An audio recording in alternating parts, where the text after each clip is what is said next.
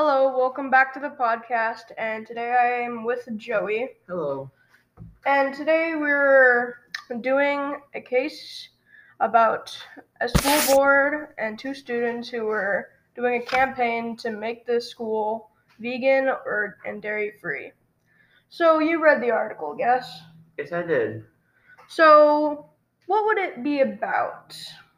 Well, the article was about students kind of protesting by wearing vegan pro clothing and to stop eating the school lunch because it wasn't vegan option. So when they did that, the school board recognized it and they didn't really like that.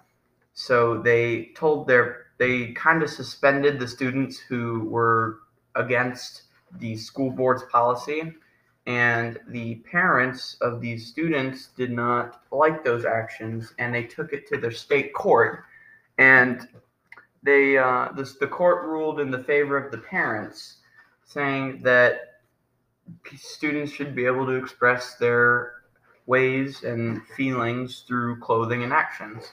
But when the school board went to the Supreme Court ruled in favor of um, the school board because the school board thought that it was a waste of resources, time, effort, and it was distracting students. So yeah. Okay, so I'd like to know, in your head, if you were in the mind of someone who's ruling in the Supreme Court, whose side would you be on? The side with the school board or the side with the campaign? I feel that I would be personally on the side of the school board. The only reason I am saying this is obviously for some maybe different answers, but another thing would be the school board has hired the lunch people and are paying them for a job that if the vegan people were in favor would completely abolish their job. It would ruin the work quality because the lunch people wouldn't try. It would decrease the quantity of meals that they make and increase the waste product.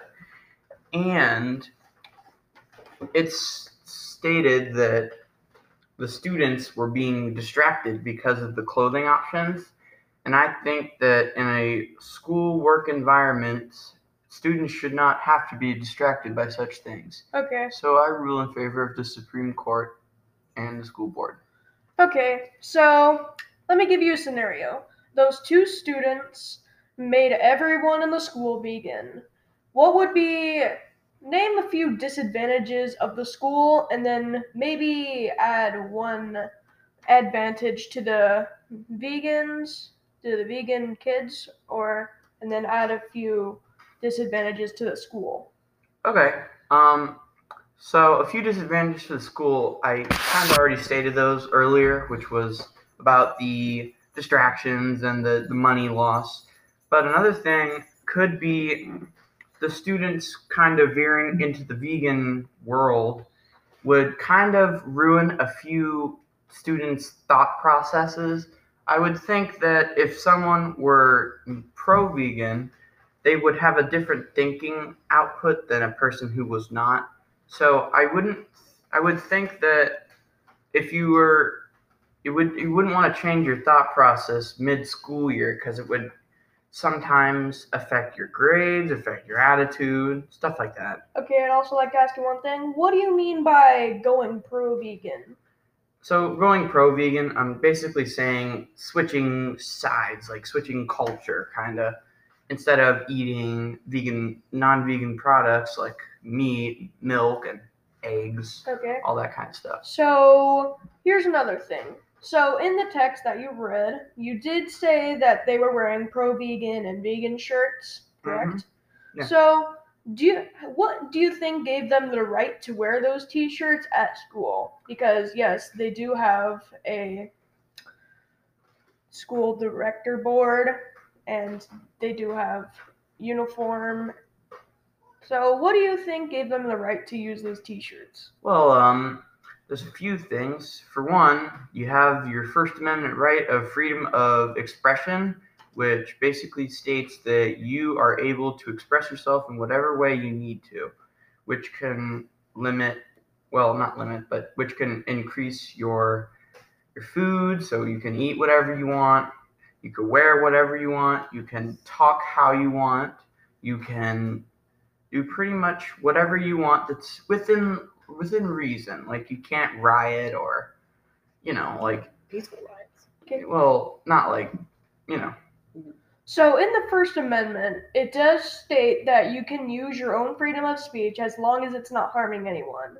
In case B, for the students of the school to become vegans, what really would you say about the vegans? Would they really be harming the school? Would you say they would be harming the school in such reasons?